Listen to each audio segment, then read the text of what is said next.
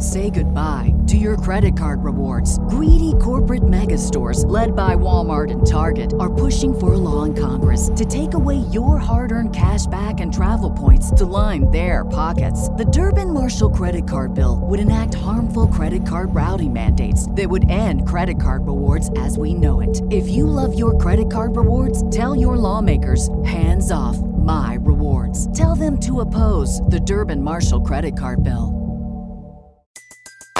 Everybody in your crew identifies as either Big Mac Burger, McNuggets, or McCrispy Sandwich. But you're the Filet-O-Fish Sandwich all day.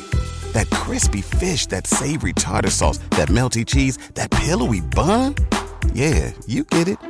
Every time. And if you love the Filet-O-Fish, right now you can catch two of the classics you love for just $6. Limited time only. Price and participation may vary. Cannot be combined with any other offer. Single item at regular price. Ba-da-ba-ba-ba.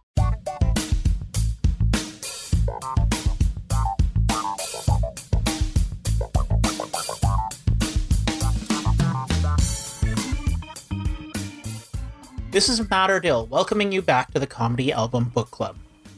Last month, we had a great conversation about Lenny Bruce's The Carnegie Hall Concert with comedian Andrew Lizotte. Unfortunately, one of our guests was not able to join us and had to reschedule. It turned out to be a gift because that gave me the opportunity to talk about this seminal piece of comedy history, not once, but twice, with two awesome people. I sat down with writer, comedian, educator, and activist Lara Rae to discuss the album, as well as their first-hand experiences talking to people from Lenny's life. So sit back and enjoy this second deep dive into Lenny Bruce's The Carnegie Hall Concert, this time with Lara Rae on the Comedy Album Book Club.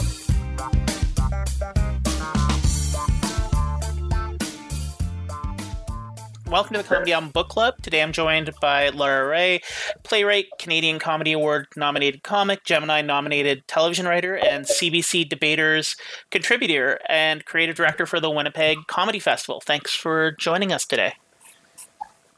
Yeah, thank you. And then I would also, just a comedy aficionado, somebody who has really loved and craved this and just immersed myself in this art form long before I became a comic. It was an art form that I embraced fully.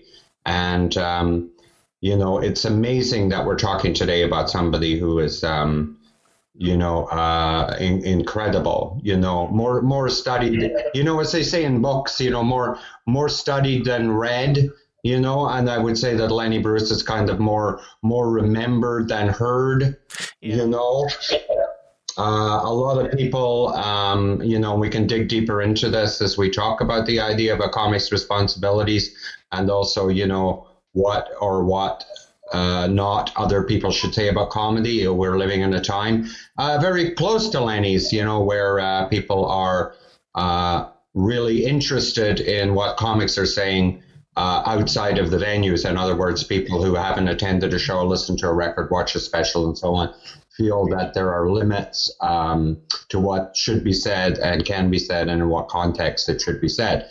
And Lenny Bruce, if he's nothing else, has become an almost messianic figure in this discussion, whether or not he would have wanted to be or not, which we can also discuss my views on.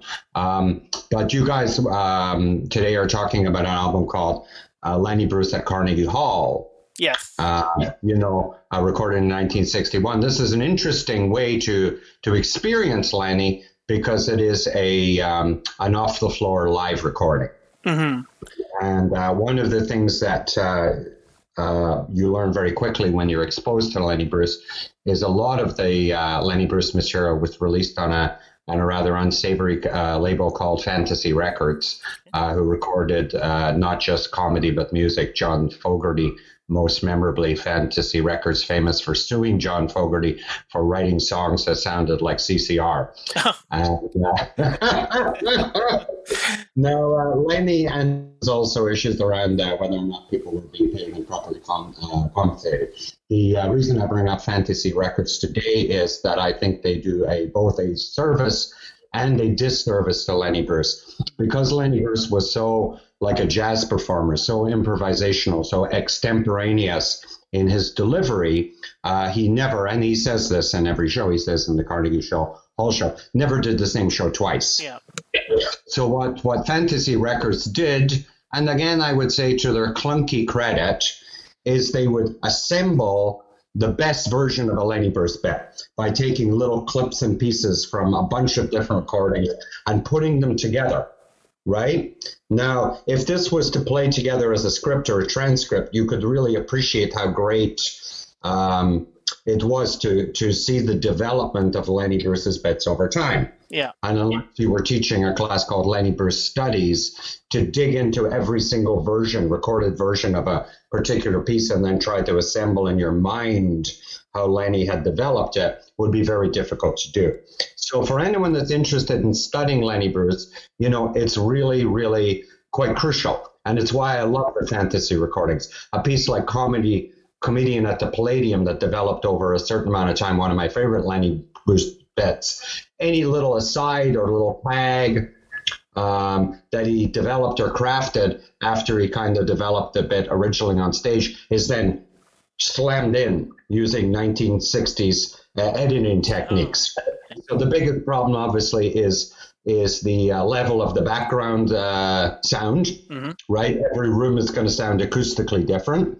That you're going to interrupt and cut the laugh. You know what I mean? Yeah. And just that the intonation of his voice, the way that he's delivering it within a sentence is never going to reconcile itself. Mm-hmm. So it sounds like a clunky, edited, monstrous kind of a thing. Very unpleasant to listen to and does not represent the rather fluid and free-forming rhythm of Lenny's style. Yeah, if anything, listening to his material is very jazz-like. It's very natural and flowing. Exactly. Yeah. But to me, it is also terribly important to have this because it does show how incredibly clever Lenny Bruce was and how able he was. And sometimes if I hear a concert, because more and more stuff is coming out, the Berkeley show came out years ago, but I would imagine over time that people will find in a box, an 8-track recording they've made of a Lenny show that, will just be discovered. I'm hoping there'll be more and more Lenny Bruce material will come available over time. And then we'll be able to see more of these long and extended live performances. Mm-hmm. But Carnegie Hall is probably Lenny Bruce, kind of right in the middle of, his national prominence. He's playing an established kind of venue, Carnegie Hall. He even jokes about this. And it really does represent, in a way, a good quality Lenny Bruce show and gives you Lenny as he was, warts and all, for better or worse. And that's why it's a wonderful recording. Which I would say to most young comedians today and anybody exposed to Lenny for the first time, it's going to come across as somewhat disappointing and somewhat confusing. You're not sure what all the fuss is about. Yeah, it is interesting. It's like going back, my experience with Lenny Bruce was very different. Like after going back and listening to this, I came to appreciate him much more because in the context of how I listened to it before, it's like, oh, this just doesn't age well. It doesn't feel right. But then listening to like an unedited flowing of the bits and how he transitions and frames everything as like, oh, this works in this context way better than it did like in the context of these heavily edited, curated pieces of material. Exactly. And it's interesting that you use that expression age well, right? Because, that's part of the conversation we're having right now, right? I mean, in cultural studies, right? And on the internet, which is, what does that mean from an artistic standpoint? What does age well mean? Age well means, I think in the way you're using it, that at this particular juncture, which is not a fixed point in time, right? At this juncture, some of the material seems, and again, this is another temporal word, dated or whatever, right? And so there's a bunch of different ways that something doesn't age well. The style of the comedy, right?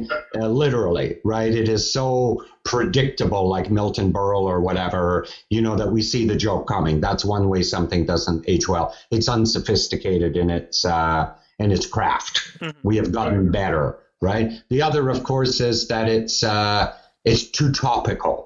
And one of the things that's great about Google is that now we can take, who was Bobby Franks? Well, he was the child victim of the 10-year-old or 11-year-old child victim of Leopold and Loeb in 1930s, pair of thrill killers, as they said. And he makes this joke that in this show he alludes to it, that the kid was a little snot and so on and so on and so on.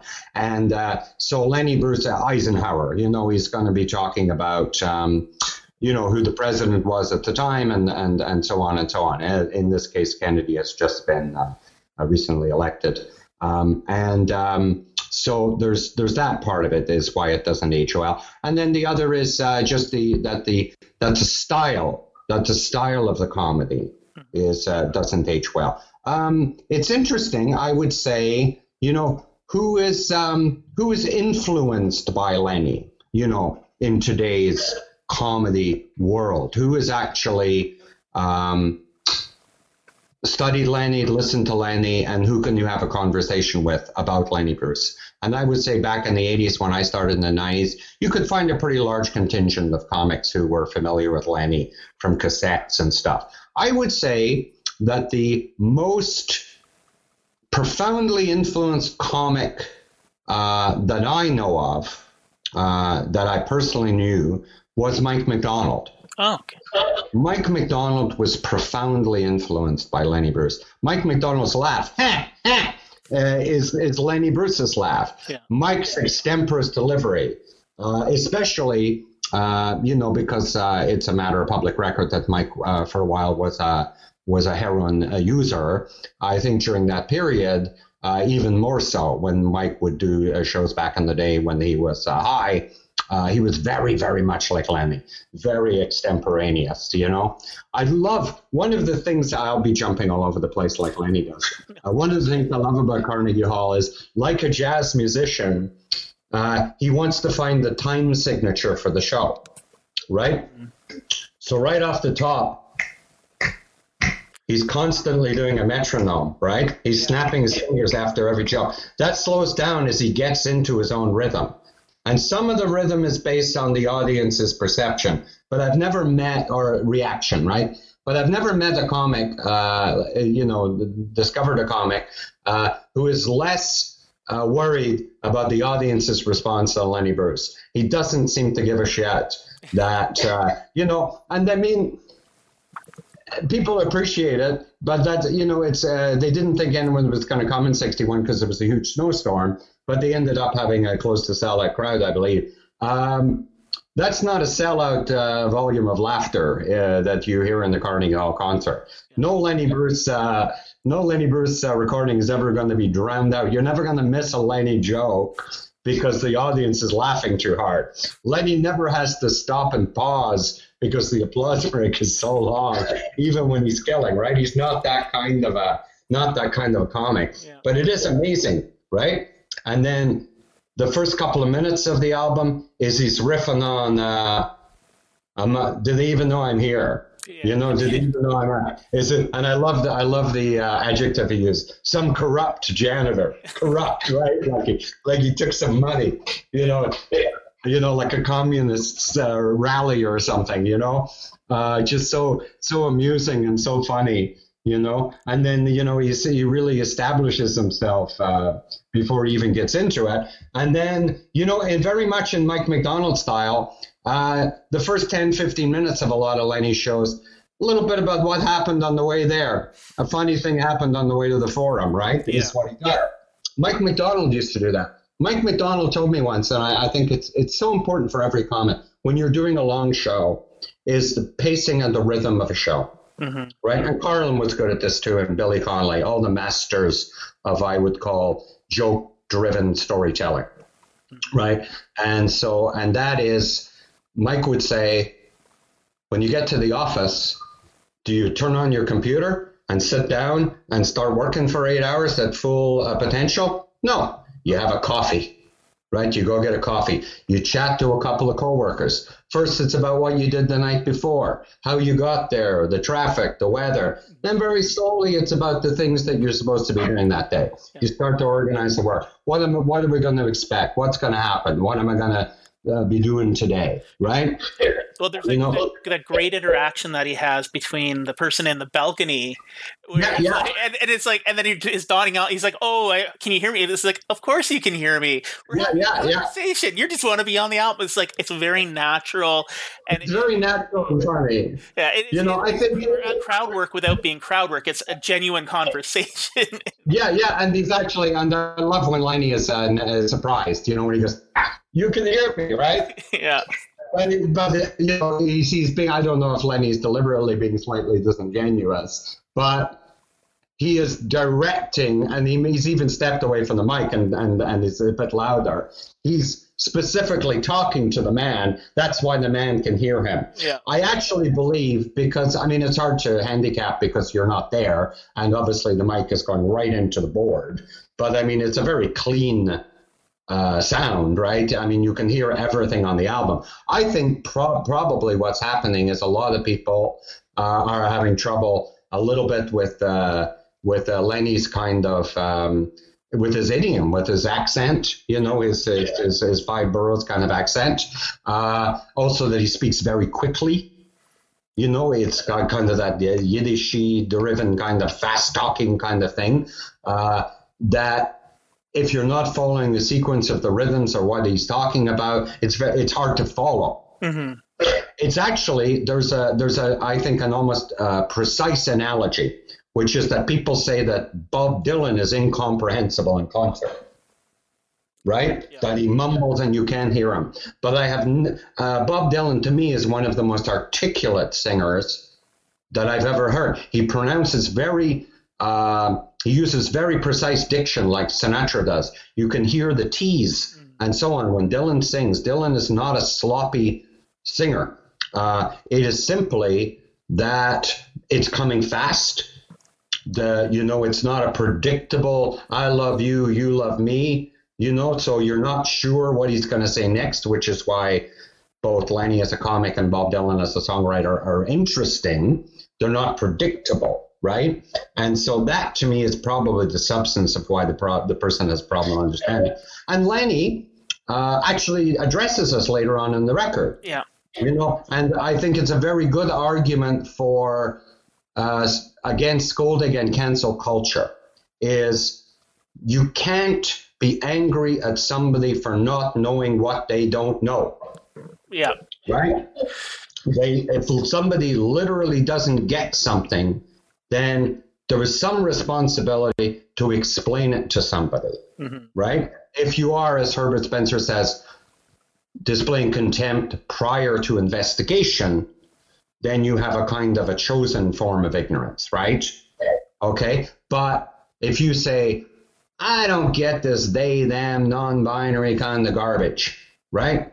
It seems really confusing to me. Seems like a waste of time. And then somebody sits down and explains it to you, and you say, oh, I understand.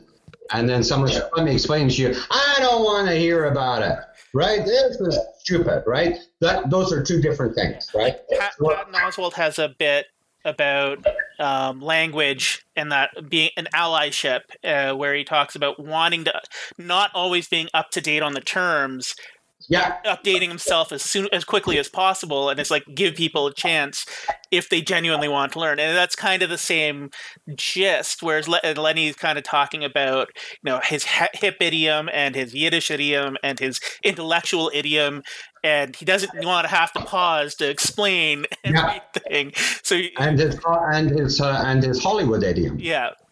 Right, because one of the things that one of the things that we always have to remember about Lenny Bruce is that his condemnation of the entertainers, as we see in the comic at the Palladium, like the act Bingo and his dog, the sound check in the afternoon, Bingo says, what do we do when we see Hitler? Dog lifts leg, crash, right? That's the best rehearsal for that bit. So he's making fun of vaudeville, but in a way that is also full of tremendous amount of respect and admiration. Because as you well know, Lenny Bruce begins his career as an impressionist, right?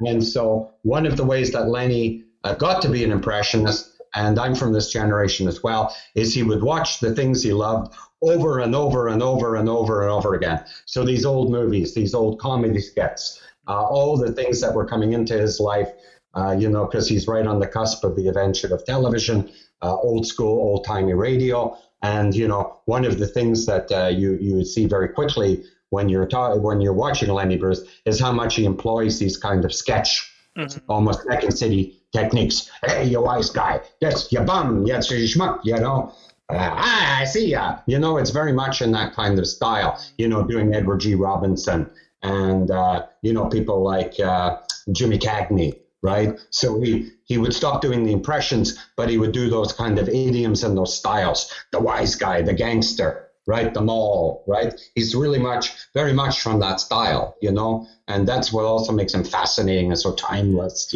Now, who would you say would be his comic? Because, he talks in the album about how he interacted with the earlier generation of comics, and they were praising him for not doing toilet humor. But, he came up doing the burlesque circuit and as an announcer at strip shows and stuff. Yeah. So he made this transition from very blue to very, very clean, and then rejected that, returning to blue material. So who would you feel informed his material during those early years? Well, it's interesting you say that. I just want to jump in on that very quickly, which is that this was a trajectory that happened to Pryor as well, right? Yeah. Pryor tried to fit into the kind of white mainstream and then had that famous meltdown in San Francisco, right, where he went all homophobic on the crowd, because he was so angry. Obviously, I don't think that the bisexual Richard Pryor was homophobic, but, Richard dated a trans woman. But, he was kind of fed up, right? He was fed up with that culture. He was fed up with slimy hypocrites like Bill Cosby, condemning him, say why you had to use the language. He tried to play the game and it didn't work for him. And he said, fuck it. And then he became Pryor, and Lenny basically does this kind of the same thing. This is the era, of course, where there was a kind of moral panic around many cultural performance and, just books and more famously comic books, Mad Magazine and so on. There was a moral panic going on, and there was a moral panic as stand-up began to blossom in this notion of the sick comic. Wayne and Schuster do a hilarious bit about how for the first time comedy records were outselling musical records. And so in one of the early Martin Wayne and Schuster albums, they have a list of all the top selling albums of the year. And one of them is the sick comedy of Marty Sick.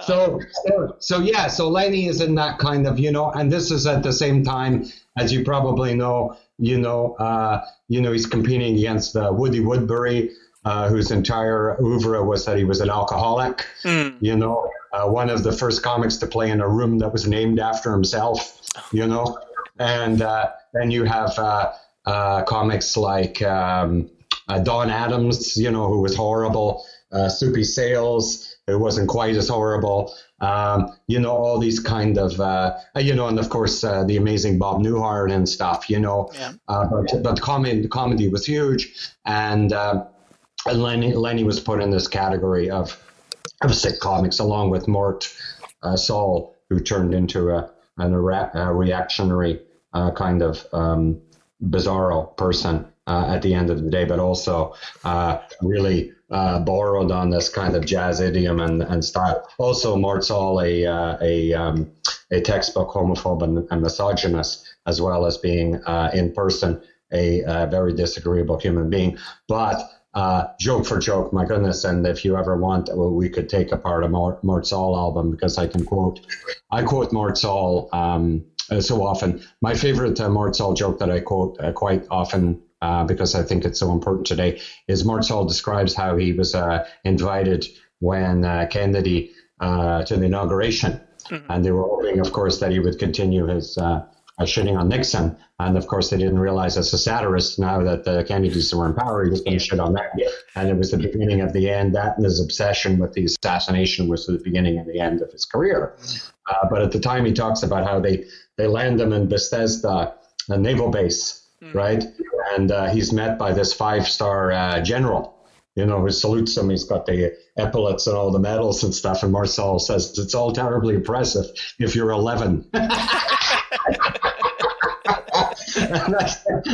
I use that joke all the time because it's such a perfect gift of that kind of military industrial obsession, Yeah. Now, you mentioned comedy albums selling well, and in the special, Lenny references Von Meter, who prior to the Beatles was the highest selling or fastest selling album with his comedy about Kennedy. So you've met Meter.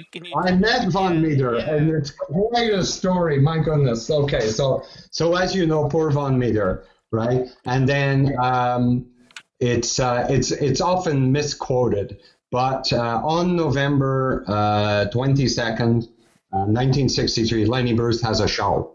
And there's a question as to whether or not the show should go ahead and so on. And then it's an interesting product of how our memories were. For years, I told the Lenny Bruce Kennedy assassination night show joke that it was at Carnegie Hall. It wasn't until you asked me to do the show that I was reminded that the Carnegie Hall show was in 61. Mm-hmm. And so the show that Lenny does in November 22nd, 1963 is just a club show. But people are wondering why Lenny feels that he has an obligation, obviously, to say something. It's a terrible day, but the show must go on, and so on and so on. And so he comes out and he whistles. He does that Lenny Bruce whistle. And he goes, man, Von Meter is screwed, right? That's the actual joke. Some people say poor Von Meter. He may have done the joke again, in other shows that week. But the first time, as far as I know, that Lenny Bruce references Von Meter and the Kennedy assassination on stage, he whistles and says, bad man, Von Meter is screwed. And of course it was right. And so Von Meter. And so what happens to Von Meter is that Von Meter basically goes from making $1 million a year, $2 million a year, top selling comedy record. I think was it called The First Family? Yes. Yeah. Yeah. Until Von Meter returns and actually has quite a success with a follow-up album. I'm not sure if it's 1968, 1969-ish, about Nixon. Mm-hmm. So Von does a Nixon album, which isn't quite as good, but it doesn't sell. But he did a bang-on Kennedy impersonation. And so this is the early 60s. And then, of course, he has a little bit of a comeback in the 70s. But by the mid-1970s, Von Meter is pretty much finished as a performer and impressionist. And I think by the mid-1980s, 1985, 1986, during the height of the comedy boom, Von Meter is in New York State somewhere, wandering around with no shoes, and he's addicted, or at least a heavily user of crack. Oh, no. Cocaine. Yes. So quite sad. And then so now we cut to, I'm just trying to think now whether or not we had moved to Winnipeg or not, but somewhere between 1990 and 1994, John Oakley, huge comedy fan, and all-night talk show host in Montreal, has moved to Toronto and has this kind of show on one of those specialty channels, kind of talk show. And it's just like John's radio show, he's some of his favorite people on.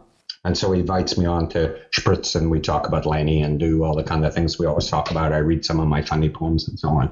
The guest that night is also Von Meter.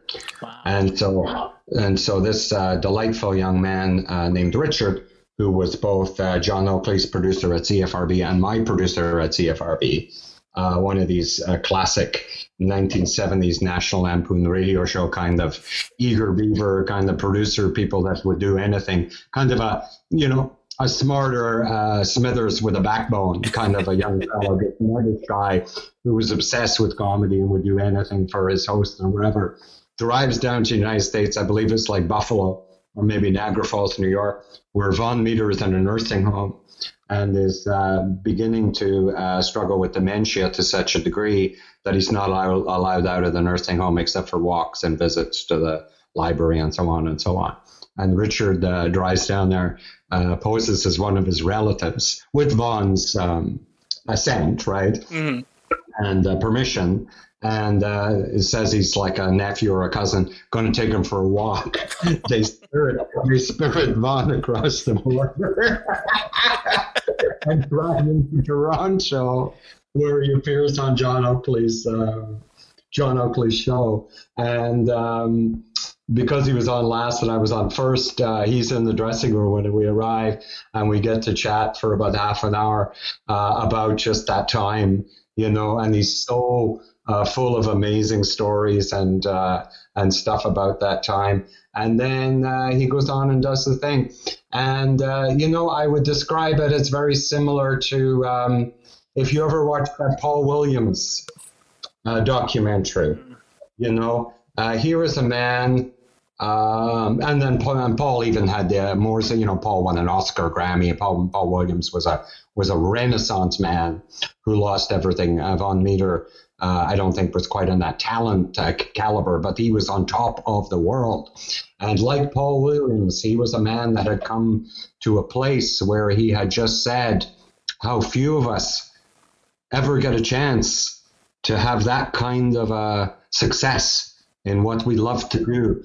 How many nights and days of happiness, and fun, how many people did I get to meet, and so on. And this was his attitude, that better to have, loved and lost than to have never lost at all. And so he was this lovely, peaceful, gentle old man, who was so kind and lovely. And, and he laughed. He said he laughed at the Lenny joke, and he knew it was true. And he basically said, I thought of that long before Lenny did, and I felt bad because everyone loved the president and everyone was in grief, but I'm like, what the fuck am I gonna do now?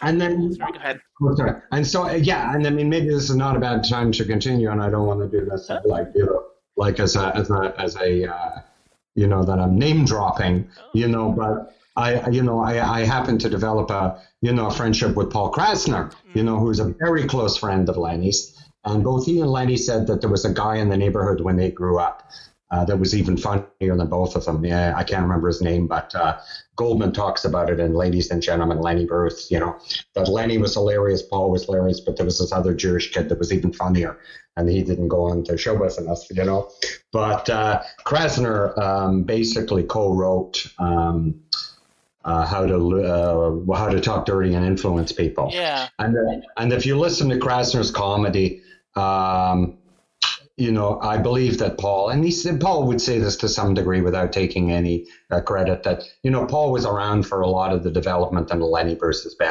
bets and the conversations that Paul and Lenny had while Lenny was alive. There's no question that they helped shape Lenny Bruce and his material. That Krasner's influence is kind of there. Although Lenny, I think at the end of the day, was a better performer, than Paul. Paul was terribly funny, but as a stand-up, I think Lenny was the superior stand-up, as Paul would, I'm sure, attest, had he not recently passed away.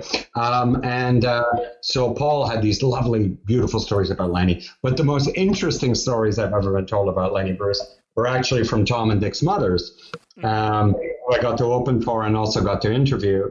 And especially Dick would describe how different Lenny was from the Lenny on stage. Yeah. that he was such a mensch, that he was so affable, that he was so shy. And Dickie Smothers, one of the most visually funny stories he ever tells is about taking Lenny Bruce water skiing.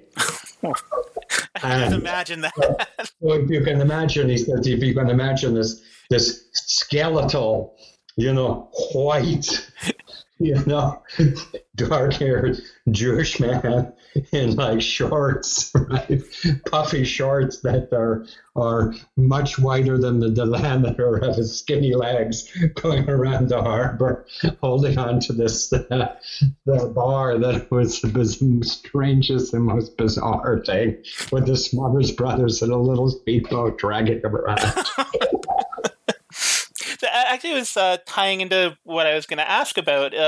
He talks about his peers in the album, but he also operated as a mentor to a lot of comics. Interestingly, like Joan Rivers and Paul Krasner as well. How was his relationship with these younger generation of comics who idolized him, and like Carlin and all these other comedians who seem to carry his legacy forward? Yeah, I mean, it's interesting. And I mean, Carlin's another good example. And Carlin is somebody, obviously, who was strongly influenced by Lenny Bruce. I mean, the difference between Carlin and some of the other comics that developed out of that style is that Lenny Bruce, Lenny Bruce is by definition much more than any of the other comics we've mentioned today, with the exception of Paul Krasner. Lenny Bruce is by definition a political satirist, right? And so Lenny Bruce, in that sense, is not necessarily a counterculture figure in that sense, right? That he is commenting on the status quo without really living in or offering alternative lifestyles that might be more agreeable to human cohabitation. Like Carlin, in the sense that Carlin became a kind of a hippie, right? And had Lenny Bruce lived beyond 1966, because he dies just before, right? Lenny Bruce, if anything, is from the jazz and beat generation, right? The post-war generation, right? I mean, he wasn't born post-war, but I mean, he was coming out of that 1940s. Lenny Bruce's cultural influences, on his life and such would have been informed, primarily in the late 1940s and 1950s, as opposed to the 1960s, right? We're beginning with the publication of On the Road, Catcher in the Rye. Certainly in poetry, we're beginning to see the development, the Howl, Allen Ginsberg's Howl out in California, the Hungry Eye. We're beginning to see the hippie generation develop.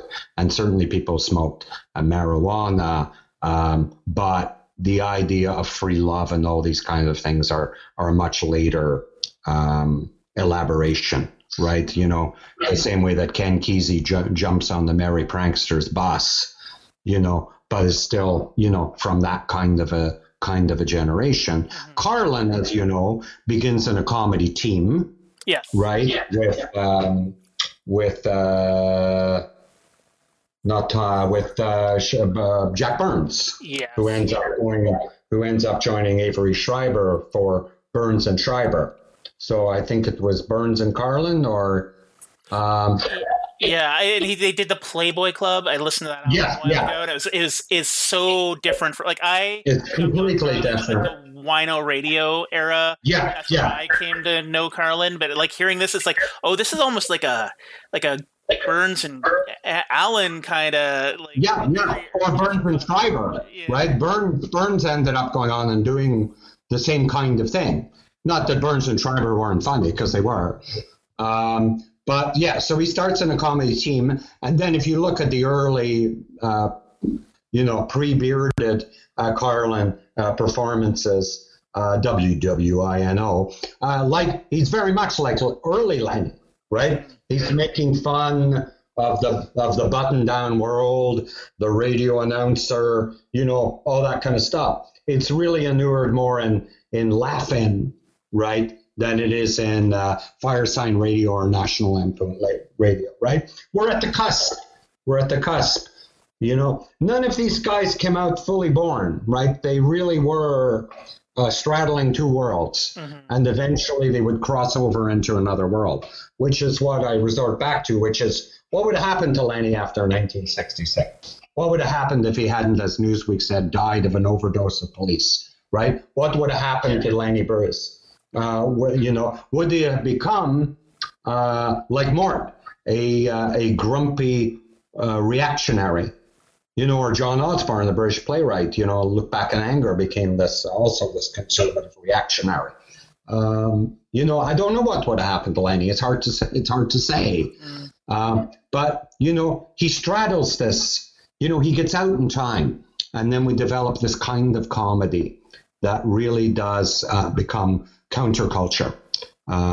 A Cheech and Chong, right? The hippy dippy weatherman and stuff. And it really becomes inured in counterculture, marijuana culture, right? And it's basically don't trust anyone over 30, right? Screw the man, right? Yeah. Drop in, drop out, take acid, all this kind of stuff, right? It's an anecdote to the culture's escapism, in a sense, political escapism, right? Because it's not ever going to actually transform anything meaningful.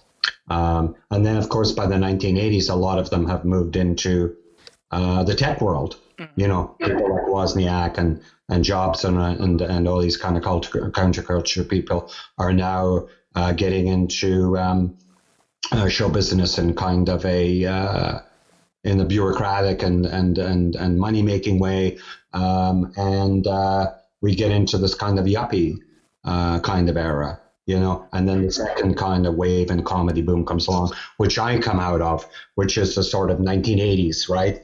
Starting in about 1983, and then you just have this explosion of comics, and this is where we see the Lenny Bruce influence come back, but without the material. And which is not saying that I don't think the comics had material. It's just they chose, for the most part, to observe things in society that were more pedestrian.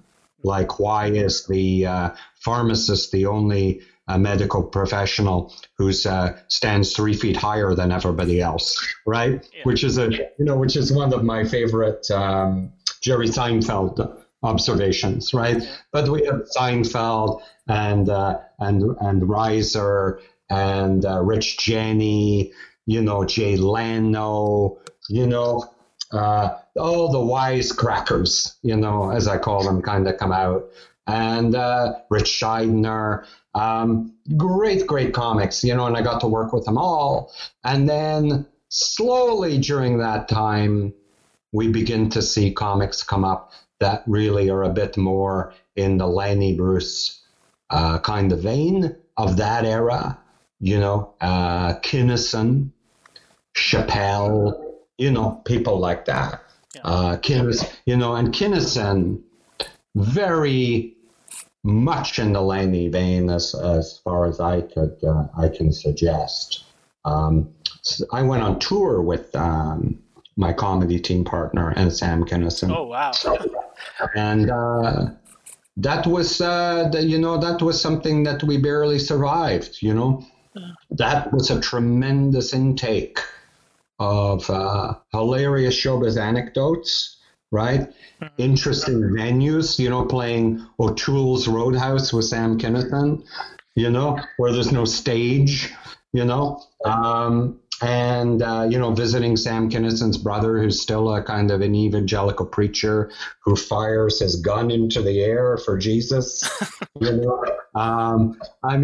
what an and Kinison was somebody who was a student of comedy, as a former evangelical preacher who realized that he wanted to preach, as Jerry Lee Lewis would say, wanted to preach for the devil instead of the Lord, and did, I think, like Jerry Lee Lewis to the end, a tiny part of him actually did believe that there was some slim chance that he may indeed go to hell, even though he didn't believe in it. Yeah. That to me was the beginning of the return to this type of comedy styling. And now we see a lot of comics that are kind of cut in the Lenny Bruce vein. Yeah. Chappelle being one, and then, to a lesser degree, I'm not insulting them as comics, but to a lesser degree, really in terms of what they're talking about, not their quality of talent or anything like that. Bill Burr and Jim Norton and comics like that, the Australian Jeffries, right? Yeah. Very much driven by point of view. Here's what I'm saying. Even CK to some degree. I would put CK in a different category because CK approached it. One of the things I would say that that CK did develop that was somewhat original, although other people did it as well, was this idea of rather than saying, who are these ad wizards that came up with this, right? Who are these numbskulls? I could do a better job. CK's was, if I was in charge, it would be even worse, right? That's the kind of approach he had, right? Who are we? I'm just an idiot. I'm just a slob. I have no idea what I'm doing. Why are you even listening to me? This kind of idea. And then we have this struggle now between, public and private behavior, and also, I would say this new thing of punching up and punching down, right? And, Lenny Bruce doesn't always pass the punching up, punching down test, of course. Yeah. But he's pretty good. His punching average is pretty good. Yeah, like listening to the album, like that was a problem with me early on. Is like without the larger context, and it was hard to contextualize it. But then learning that larger context, and it's like no, his punches were on the average, aimed the right way, and if they weren't, it was more like we said earlier, like he just didn't know yet. It wasn't a malicious thing. It was like, oh, he's got to learn, and then he adapts to that. Lenny Bruce seemed to be a mensch. Maybe he didn't treat his, the people in his life that were close to him well all the time. As like any, I'm a recovering alcoholic myself. People who are drug addicts are liars and don't treat the people that they love very well. And so obviously that dynamic, but, anybody that I've talked to knew Lenny Bruce said, he was a mensch with a heart of gold, who really did care about people and in no way wanted to offend anybody but those who were oppressing other people. His take on race is obviously very different, is very much of his time. And I don't think that we have the right to criticize or condemn it. He certainly had the approval for the most part of most of the African American people of prominence in his day, and so that in many cases is good enough for me. But he, it's interesting because Lenny was so profoundly intelligent. So when he says Bobby Franks, who cares? He was just a snotty little kid. He's really taking the position of Leopold and Loeb. In a sense, right? And so one of the things about defending an intelligent comic is that you can use their intelligence to give them the benefit of the doubt in many cases. My fundamental issue with Dave Chappelle, other than that he punches down, is I am not sure that the way that he thinks about things and the ideas he puts forward in a kind of an evangelical fashion, where he says, this is what's wrong with this, right? He's evangelical in that sense, right? He's one of these first-person comics. Burr is the same, and they'll retreat, especially they'll go, don't listen to me, right? Here's what you should do. Don't listen to me. Here's what you should say. Don't listen. I'm just an idiot. But here, do it this way, right? Is that I don't think at the end of the day that Chappelle is well read enough or really takes in the whole view of the world. As Wittgenstein says, the world is a collection of facts, and an understanding of the world is to have all the facts. I'm not sure that Chappelle has all the facts, and that's fine. If you're going to play the devil's advocate, if you're going to play the wise fool, but in a sense, don't talk about trans people if your ideas and viewpoints are not fully formed. If you want to fully form them and then come at it, then go at it, right? But to just kind of be on the surface and to actually make fundamental mistakes and logic mistakes, I'm not here to unpack sticks and stones, but he changes the meaning of the N-word in that thing that everybody applauds, where she says, you can't use the F word because you're not an F. And he says, I'm not the N-word either, right? The way that he says the N-word and the way that he's suggesting that she thinks that he is the N-word are two different definitions of the N-word, right? And so he moves the goalposts intellectually. And fundamentally, I think, for the purpose not of being a poor debater, but for the purpose of making the best joke possible, Dave Chappelle makes that choice. Yeah. And as a comedian, that's the choice that he should make, right? I am just saying that my preference, and all discussions of comedy really ultimately get down to taste preference. My taste preference is, if you're going to take an evangelical approach, then you drive all over any holes you have in your argument. So at the very least, I'm not sitting there condemning your argument at the same time that I'm trying to laugh. And I'm not going to laugh. I am not going to laugh categorically if I think that you're using disingenuous logic to make the joke, unless you're doing it just from you're being willfully stupid to make a point, right? Which is a perfectly okay comedy technique. Yeah. But otherwise, I think that you want to have your cake and eat it too.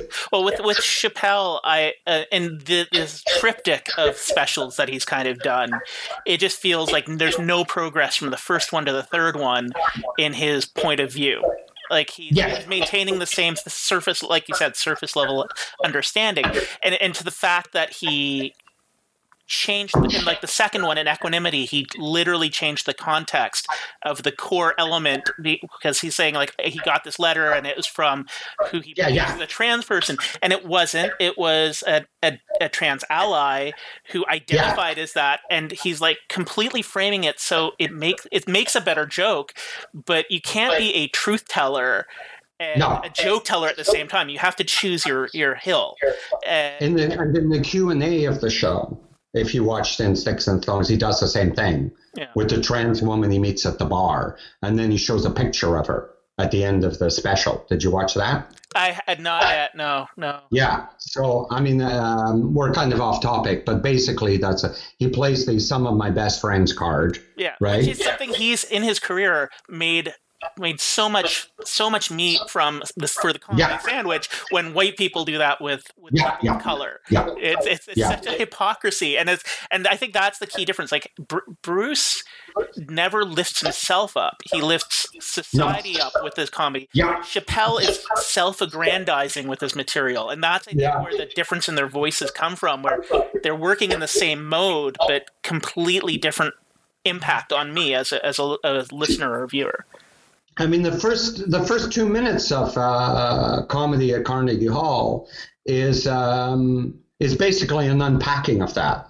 The first thing Lenny Bruce does, and when I reviewed the album, I couldn't remember everything about the album, so I was curious to see if I was right. And so when Don Feldman makes that pretentious introduction, right? Yeah, it reminds me of fucking when Bernstein throws Glenn Gould under the bus. I'm not sure if that was at Carnegie Hall as well, saying that the tempo in which he plays the Beethoven Emperor piece is not to his liking. It's the same kind of thing, except in the opposite. Feldman wants to mansplain to the audience who Lenny Bruce is. And so I was much pleased that my memory served me that Lenny Bruce shits all over it, right? I mean, he comes out and he makes fun of it right away, and then he basically says, Lenny speaks to the crux of what's going on today, and basically says, "You should listen to me," right? "You should listen to me" is what Feldman is saying, right? "I'm important. You should listen to me." And so he does. He unpacks that whole thing. He unpacks the apology off the top. because it is an apology in the argument sense, in the traditional sense of argument. He's making an apology for an advocacy for Lenny Bruce's style of comedy, right? And then Lenny he shits all over it. Man. You believe or you want to believe. You dig my show, or you don't dig my show. And then he actually, and I think this is quite humane, is he makes a great effort to explain why you shouldn't shit on somebody for not having the context and so on. Yeah. And this is another important aspect of Lenny Bruce as an artist drawing outside of the lines, who was also, in a sense, apolitical in some ways, is he has the same obsession that Kubrick has, which is until the last minute when he was so struggling so much with his addiction and so overwhelmed and stressed out by his trials and tribulations, that in that concert film, which is still to me quite funny, where he reads a lot of transcripts from the trial and closes with the Auschwitz poem. It's still worth seeing to me. It's still Lenny Bruce, and he's still quite funny. I laugh at that concert when I watch it every time. I still think Lenny's quite funny. It's great to see him. Ha, ooh, ah, doom, doom, boom, boom, boom. He opens the door and yells into the alley. It's got the Thank You, Masked Man cartoon. Yes. Which I totally love, right? Thank you, Masked Man. And, so it's a great artifact. But this idea of being generous with the audience, and like Kubrick, actually being almost to the end extremely interested in being transmitting your ideas and being commercially successful for the purpose and measuring your ability to transmit your ideas through commercial success. Neither of them basically flipped the bird and said, if two people, it's like an old joke. I can't remember who came up with it. As I always say, if I can make just one person laugh, I'm not a very good comedian, right? Yeah. So Lenny Bruce was extremely interested in his audience enjoying the experience they had paying money.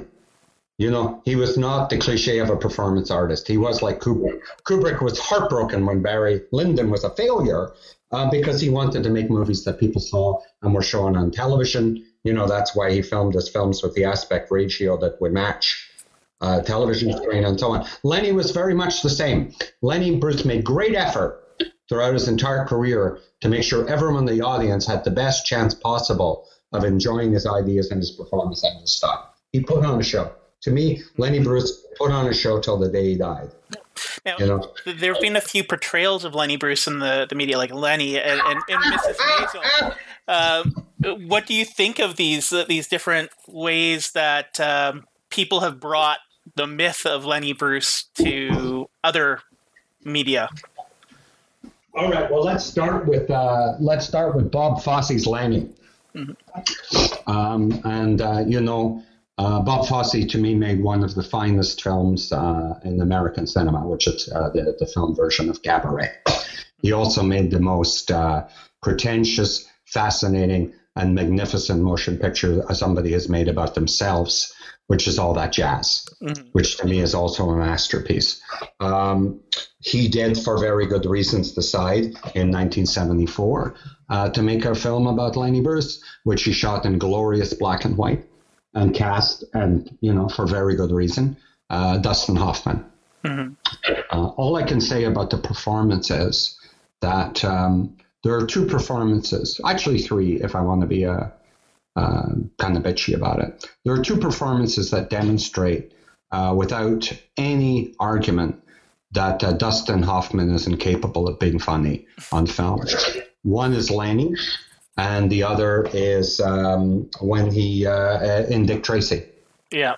When every other actor, including Pacino, manages to be hilarious playing these kind of comic book characters, and Dustin Hoffman as mumbles, can't buy a joke.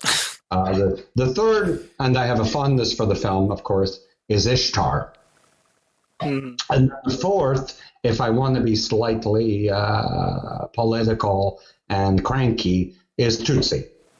Okay. I actually think he's pretty terrible in Tootsie as both a woman and a comedic actor.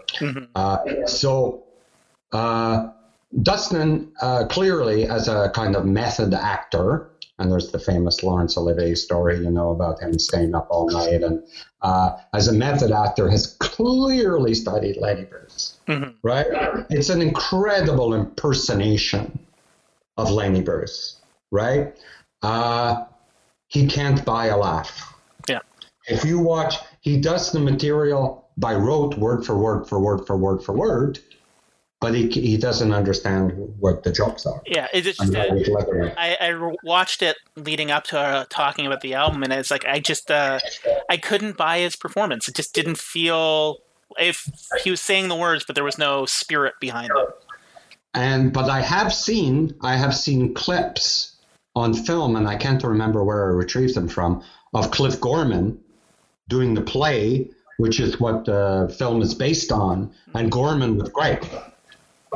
Right? So the play that the film is based on actually is quite good, and Cliff Gorman was great as Lenny, because Cliff Gorman understood it.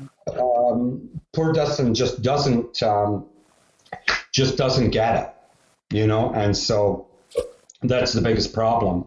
It reminds me that I wouldn't mind seeing it again. It's not a very long film, and I mean Fosse's mastery as a director is so good that it might be worth studying and watching. So it reminds me, I'm going to watch it. Now watch the Lenny Bruce performance film right after it. Yeah. But so that's not a good record. Only someone obsessed with Lenny should ever watch the film.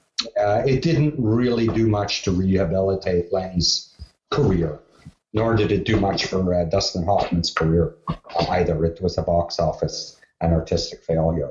As far as the representation of Lenny Bruce in Maisel, I haven't seen the show.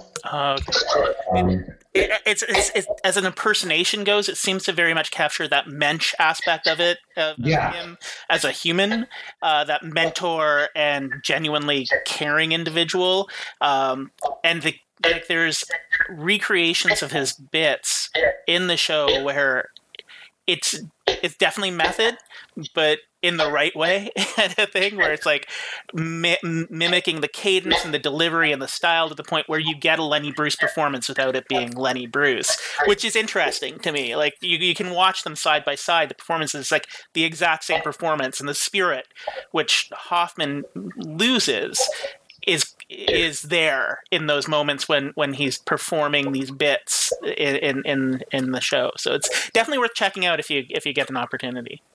Yeah, absolutely. I'll check it out. I think I was going to tune into it, and then a prominent Jewish female writer, a longstanding New Yorker writer, took a takedown of it as somebody who was around in that time, just how it plays on a lot of tropes, both about comedy. And there have been very few films, in my view, that have really dug into the stand-up world and elucidated it in a way that is correct. I haven't seen the one with Mark Maron and stuff in the 70s.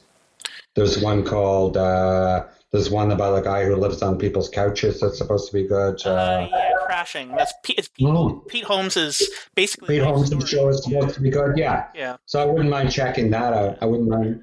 Mrs. Maisel is definitely a myth. It's like the myth of the '60s comic, because she's clearly drawing from she wore the dress Joan Rivers wore when she made her debut on television at one point. It's a love letter to a period of comedy that's not necessarily accurate, but it's well intentioned. So that's how. Oh my God! Yeah. My God, Joan Rivers, and I mean, if that's what had happened to Lenny, not to be cruel I'm not talking about her surgeries and stuff, but just, I mean, that film, a piece of work, that marvelous documentary about Joan Rivers just reminds you of what a gutsy, hardworking, dedicated, and and physically appealing, and just, I mean, everything about her, doing abortion jokes on the Tonight Show. Just, I mean, what a marvelous comic, and even so appealing in her not getting it, you know, so inured to just trying to go for the joke, you know, that our poor young staff is like, Joan, you can't say that about Michelle Obama. She's like, why not? There's something really appealing about it, you know? Yeah. Now, just to wrap up, are there any last thoughts on this album or Lenny Bruce in general that you'd like to share with people? You know, he didn't write one-liners. So unlike Mort Saul, you know, I mean, Mort Saul has so many, you know, there's that. They tried to do this thing because Lincoln was a Quaker, or Nixon was a Quaker from modest beginnings. So when they were trying to make him more appealing, they had this thing where they were trying to basically say he was born in a log cabin, like Lincoln, you know, and one of Nixon's flackies, like Haldeman, says, "You misunderstood. He wasn't born in a log cabin. He was born in a manger," right? Which is a great one. I mean, Mort Saul's joke about you know, later, you know, in the late '80s, early '90s, you can say what you want about Michael Eisner's time at Disney, but he made the monorails run on time. It's a great show. Yeah. You know, they working with a comic, you know, one of these hipsters comics, you know, he wouldn't perform that night because it was Dave Brubeck's birthday, you know, playing in a small town and saying, you know, where's the cool places to go after the show? And they took me to a place where you could fish illegally. I mean, so Lenny didn't have those, you know, but he did have, you know, a few. Be a man, sell out. That was one I always remember. Lenny, you know, the setup to the comic at the Palladium when the Sophie Tucker sings all the songs, the heartbreaking songs from the war, and then this last song is for all the boys that went to war and never came back. You know, where are the boys gone? The boys are gone. And then the MC comes out. All right, ladies and gentlemen, Dean of Political Satire and Mimicry. And then he's got to come out to this thing, and people are crying in the audience, holding each other, and he's got to do that. Oh, it's just so funny, you know. But I would say that, I mean, I teach at the university, right? So we teach a lot of writers, you know, and so I teach Gertrude Stein, for example. And Gertrude Stein is somebody who I would say is influential in some ways in the same way that Lenny Bruce is, right? That she was a discoverer. She discovered so many things and brought them forward.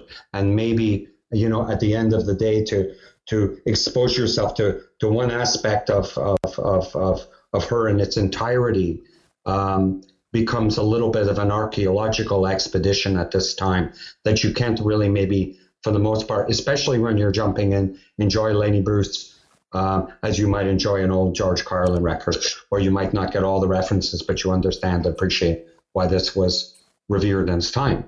But also remember that as you listen to Lenny today, you're like 80% of even people that attended the shows, right? In that you don't get all of it. All I would say is, and I say this because I'm about to I teach a James Joyce Ulysses class on Tuesday, and I'm about to do that again, is like Ulysses, Lenny Bruce is worth the investment. If you invest and you spend the time, Google references you don't understand, listen to his entire work, allow it to absorb, you know, read about him, study him. At the end of the day, your investment in learning about Lenny Bruce as a comic will be well worth the effort. And he will teach you things about the craft. And in that way, Lenny Bruce will never get stale and will never get old and will never be not worthwhile or one of the most important figures who ever spent time in our industry and craft. You know, it is really, really, really worth it. I don't know that this Carnegie Hall album is maybe the best place to jump in. What I would say is that post-transition, I have really stopped doing that kind of thing that really does, I don't like to do gendered cliches, but is kind of a dude thing, which is when somebody comes to you with a desire to learn about somebody, that you basically say, okay, here's what you do. You start with Carnegie Hall. You listen to half of that, okay? Then you listen to this piece called How to Impress Your Color Friends at Parties, okay? Then you go back to the second track, right? You know, do it the way you want to do it. You want to listen to the Carnegie Hall album first. You want to watch the concert film first. You want to watch the Bob Fosse movie. I don't give a fuck. Just spend time doing it. Okay, I'll contradict myself. A good place to start. It's not all factually accurate, but he was around and he was a friend. Goldman's book, Ladies and Gentlemen, Lenny Bruce, is not a bad place to start. The other is the one with the CD on the back. I believe it's called Lenny Bruce on Trial. If you give me 1 second, I'll pull it from the shelf. That is a tome. This is called, I don't know how it works. Computers. Can you see any of that? Yeah. Okay, so it's called, just a sec here. Where are you? Okay. Oh, there we go. Okay. So it's called The Trials of Lenny Bruce, and it is by Ronald Collins and David Scover. And it's a very, very, very good book. And it also has in the back, or in the front, a 75-minute CD. And it's a well-written book. It has some new information that's not in the Goldman book. And just a second here, I'll tell you what's on the CD.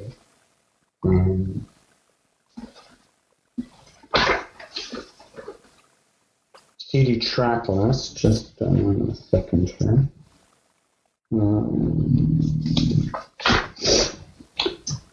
So it's got the Steve Allen Show performance, where he's doing the impressions and stuff, which is great. Then it's got all the famous bits. Thank you, Mass Man, Las Vegas Tits and Ass. Then it's got Paul Krasner talking about him. George Carlin, Hugh Hefner, Margaret Cho talking about Lenny Bruce. It's got some of the stuff from the trial. A lot of stuff from it's just a lovely compendium, kind of a university course, nicely written, very much in the style. Awesome. Well, I'll have to check that out. Thanks very much. Now, if people wanted to see your work or see you perform, where could they find you? Well, I live in Winnipeg, Manitoba, Canada, and I am doing a lot of kind of social justice stuff right now, and so I'm doing a lot of like fundraisers and these kind of things.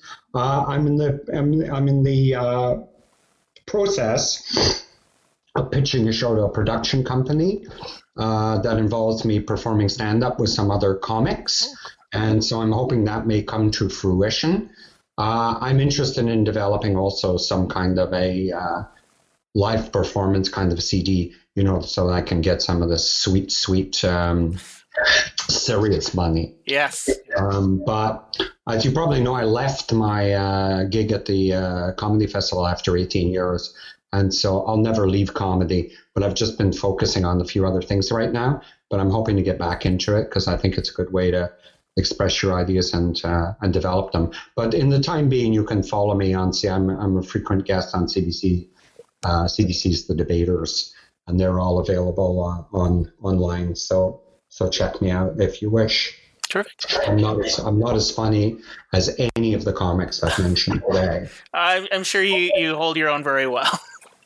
Another comic that who left us too soon that I thought was in the line of the vibe was Patrice O'Neill. Yes, yeah. Patrice O'Neill was a terrific comic and a mensch and a very kind human being.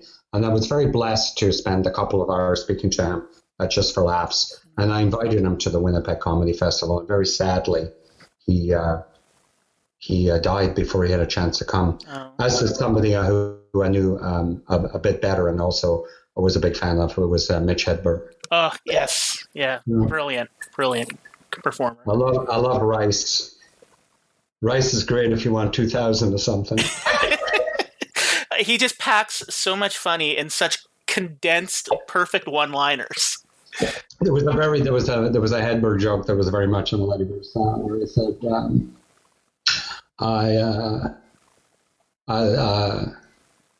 was in the movie Almost Famous, and I smoked fake dope with Peter Frampton. I did that once, as opposed to smoking real dope with guys that look like Peter Frampton. I did that many times. I'm not in a relationship, but I live with a woman who will be very disappointed to hear me say that. Oh, bless them. I could do this all day. All right. Well, thank you again for taking the time to chat with us, and have a great day. Will you call me again and we can talk about Mort Saul? Sounds good. We will add Mort Saul to the list, and we'll have a chat. You know, we could do that era. We could do Mort Saul and the Smothers Brothers, and I can regale you with the 3.5 hours I spent getting wasted with Tommy Smothers. It was a delight to talk to you, and I could do this. As I say to my students when I teach every class, I would do this anyway. I would just be sitting here in the kitchen doing this with my dog. Excellent. Well, thank you, and I will be back in touch again. We'll talk about Mort Saul and the Smothers Brothers. Excellent. Perfect. Thank you. Bye. Bye.